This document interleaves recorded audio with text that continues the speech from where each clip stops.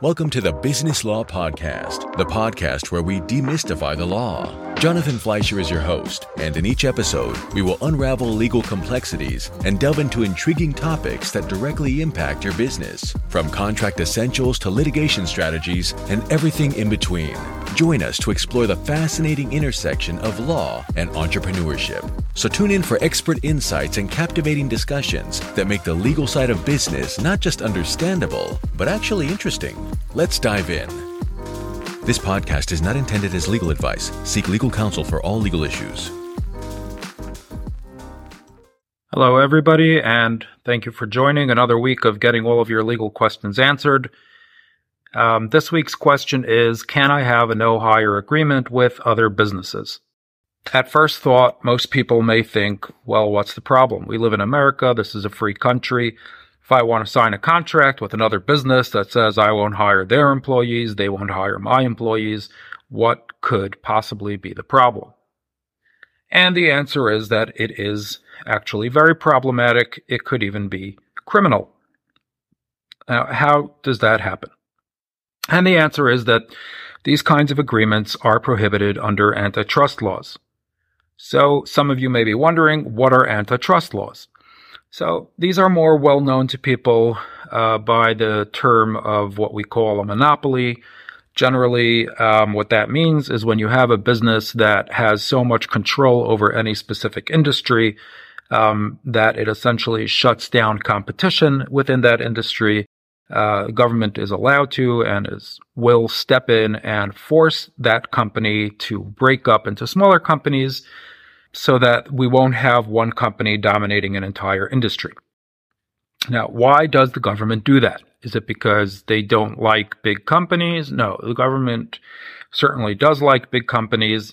The reason why the government does that is because in order for a capitalist economy to work, there needs to be healthy competition between different companies, right? The idea being that if there's no competition between companies, then one company is able to raise their prices, give terrible service, and there's nothing anyone can do about it because there is no competition, right? Normally, if I go to one store and their food is terrible, I won't go to that store because I have another store. But let's say there's only one store in the entire country that sells food and they're charging a crazy amount of money for food and their food is terrible. I'm not going to have a choice because at that point, my choice is either starve or buy this terrible food for tons of money. All right. And that's why the government generally works to break up monopolies under antitrust laws so that we have competition, so that generally speaking, people will get the value that they are paying for, right? Rather than allowing one giant company to exploit people, we want people to get the value of the items that they're paying for, right? That's the idea of antitrust laws. Now, the government, federal government extended this idea to the employment market, right? And what that means is that we want there to be a healthy kind of competition within the employment market so that when employees are going around looking for a job, the employer or employers don't have all the power, thereby shutting down competition for employees, right? If companies have to compete with each other for good employees, then employees are able to get paid what their value is to the company. Whereas if companies do not need to compete for employees, then employees will not get paid the value that they are contributing to the company because the employees have no choice, right? If they don't work for this company, they can't go work for a different company that's willing to pay them their value because the other company agreed not to hire them.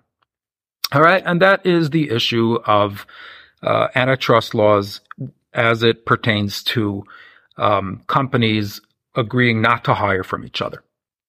All right. So generally speaking, there are two ways that antitrust laws play out as it relates to employment issues. One is in what we call either no poach or no hire agreements, meaning when two companies agree not to either solicit employees from the other company to come work for them Or even worse than that, if they say, if an employee from your company will come to be hired by our company, we're not going to even hire them. So meaning not only are we not going to solicit employees from your company, even if they come on their own to be hired by us, we are not going to hire them. Again, this limits competition within the marketplace for employees. And the same way the government doesn't want limited competition when it comes to goods that people are buying, the government does not want limited competition when it comes to employment opportunities, right? Again, we want a free market where people are able to demand the value of what they are offering so that they can be a fair exchange based upon equity and what the value is to a business. Now, before getting to other scenarios which kind of fall within the grayer areas of what is prohibited, let's first discuss how do these agreements have to be formed in order to violate antitrust laws, right? So let's say I go out for coffee with somebody, we're both in the same industry, and we're both complaining about how much it costs to employ decent employees. And it's so difficult for us to make tons of money because we have to pay our employees so much. And so we say to each other, you know what? How about you won't hire from me, I won't hire from you? Or we say to each other, how about we will keep wages. We're not going to pay anybody more than $25 an hour. There's no written agreement. There was nothing binding. It was just kind of an idea we both had. And we said, yeah, good idea. Let's just do that.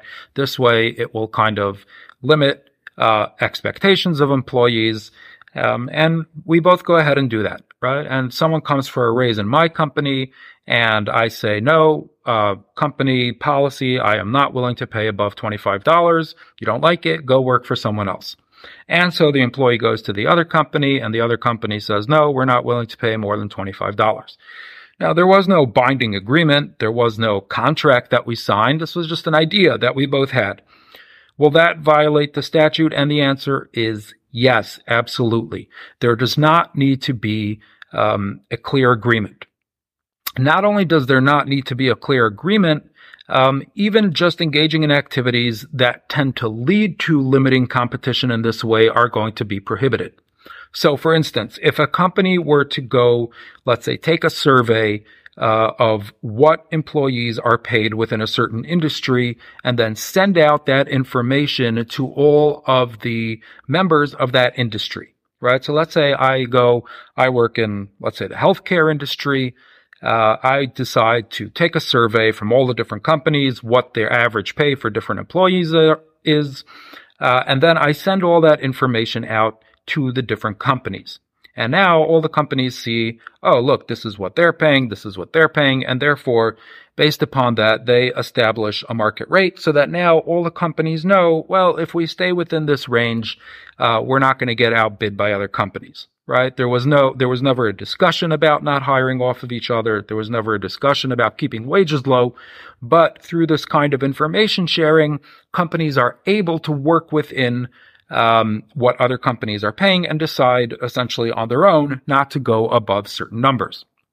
Again, this is probably prohibited under antitrust laws. All right. And these things can kind of come out of left field where you wouldn't exactly expect them. So the general rule of thumb is if it's something that serves to help companies keep wages down by either not hiring off of other companies or based upon information as to what other companies are paying on their employees, there's a good chance that it violates antitrust laws, and so it's worth looking into before you try and do anything like that. All right. Now, what happens if I'm hiring an employee? Yeah, so let's say I'm hiring an employee, someone comes in, they have great credentials, and they say they want to get paid $150,000 a year. And I say to them, well, what are you making at your current job? And they say, oh, at my current job, I'm already making $150,000 a year. I just want to move companies because I think that your company is up and coming and I'm going to have more opportunity in your company. All right. I don't believe this person I'm about to hire. I think that they're telling me that they're already getting paid $150,000 because that's the salary they want. And so I go and call up their current employer and say, hey, this person interviewed by me. They say they're getting paid $150,000. We're friends. Can you tell me what are they getting paid right now? Will that violate antitrust laws? The answer is potentially. Again, if you're sharing information with other companies for the purpose of keeping employment wages down, there is a good chance that you will be violating antitrust laws.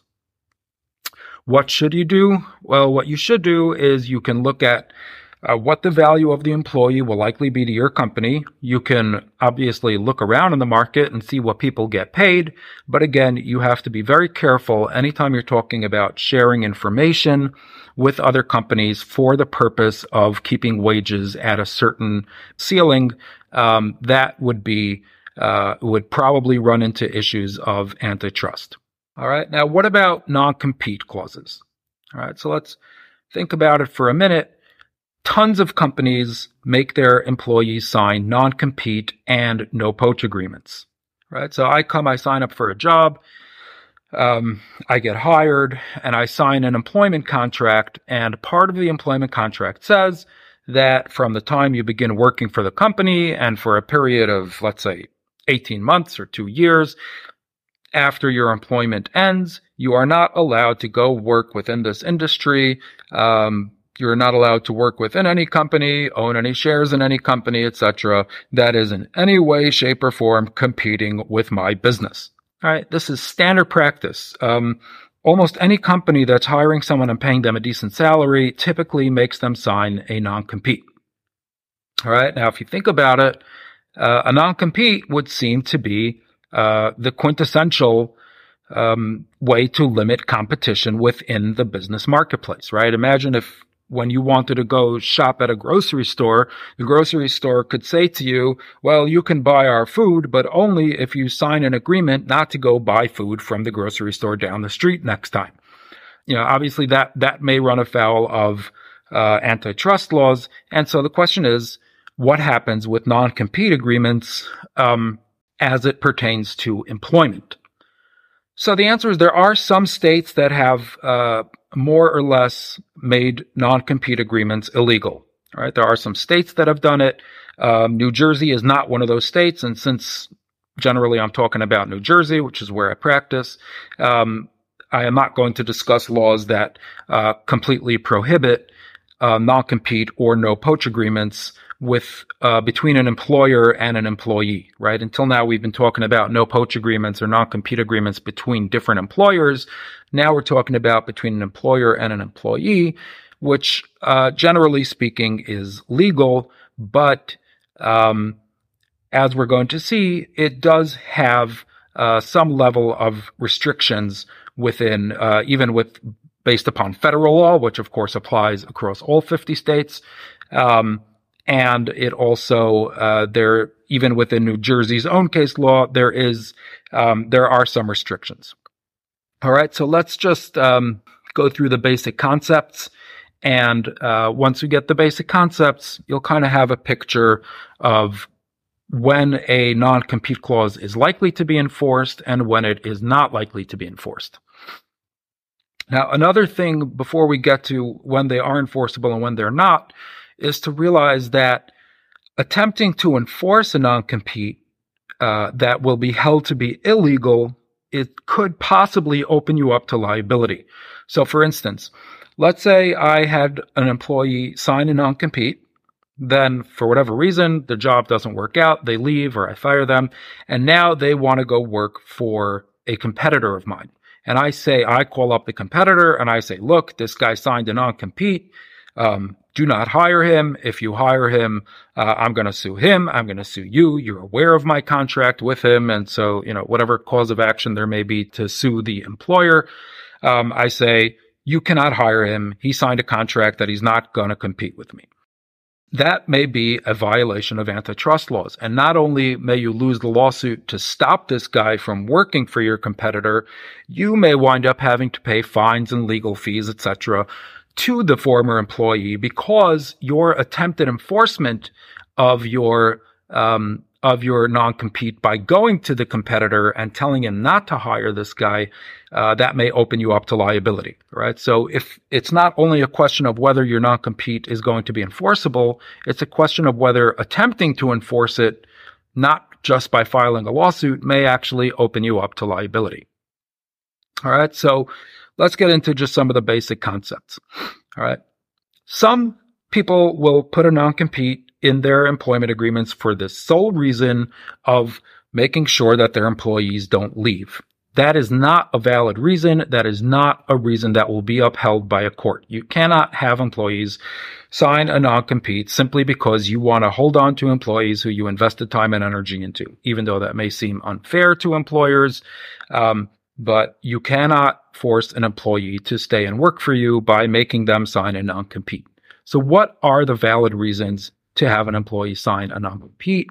And generally, that has to be either to protect trade secrets or to protect, which is similar to trade secrets, which is a client base. So if I have an employee who, let's say I bring them into my company, I train them, and my company has a specific way that we do things, how we run the company and how we make profits, something that we don't want other companies to get all the details on. So what I can say is, well, I don't want you to go to a different company and bring my trade secrets with you to the other company. And that would be a valid basis for a non-compete, right? Or if I say, look, I have certain very valuable contacts, right? I have certain contacts that I want to keep within my company. Again, that's another form of a trade secret. I don't want you to bring that to another company. That, again, is a valid reason. All right. So how does this play out practically in courts? So practically speaking, when we're talking about lower level employees that don't really have access to trade secrets, right? So let's say, for instance, you hire a bank teller, right? And take some time to train them in, to teach them how to give good customer service or whatever. But there's nothing really specific to this bank that if a bank teller goes and works for a different bank, that they're going to bring to the other bank from what they learned from you, right? So it's meaning a lower level employee who is not privy to higher level trade secrets. It is unlikely that a court will uphold a non-compete for such a kind of employee.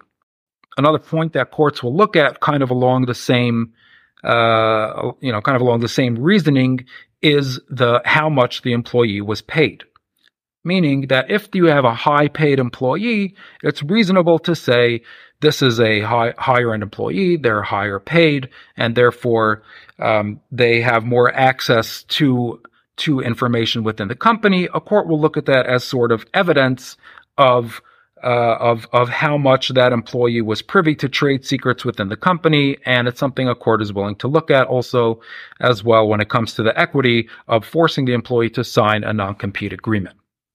Another question, which is a practical one, is does the government actually enforce these things? And if the government isn't enforcing them, can private citizens move for enforcement?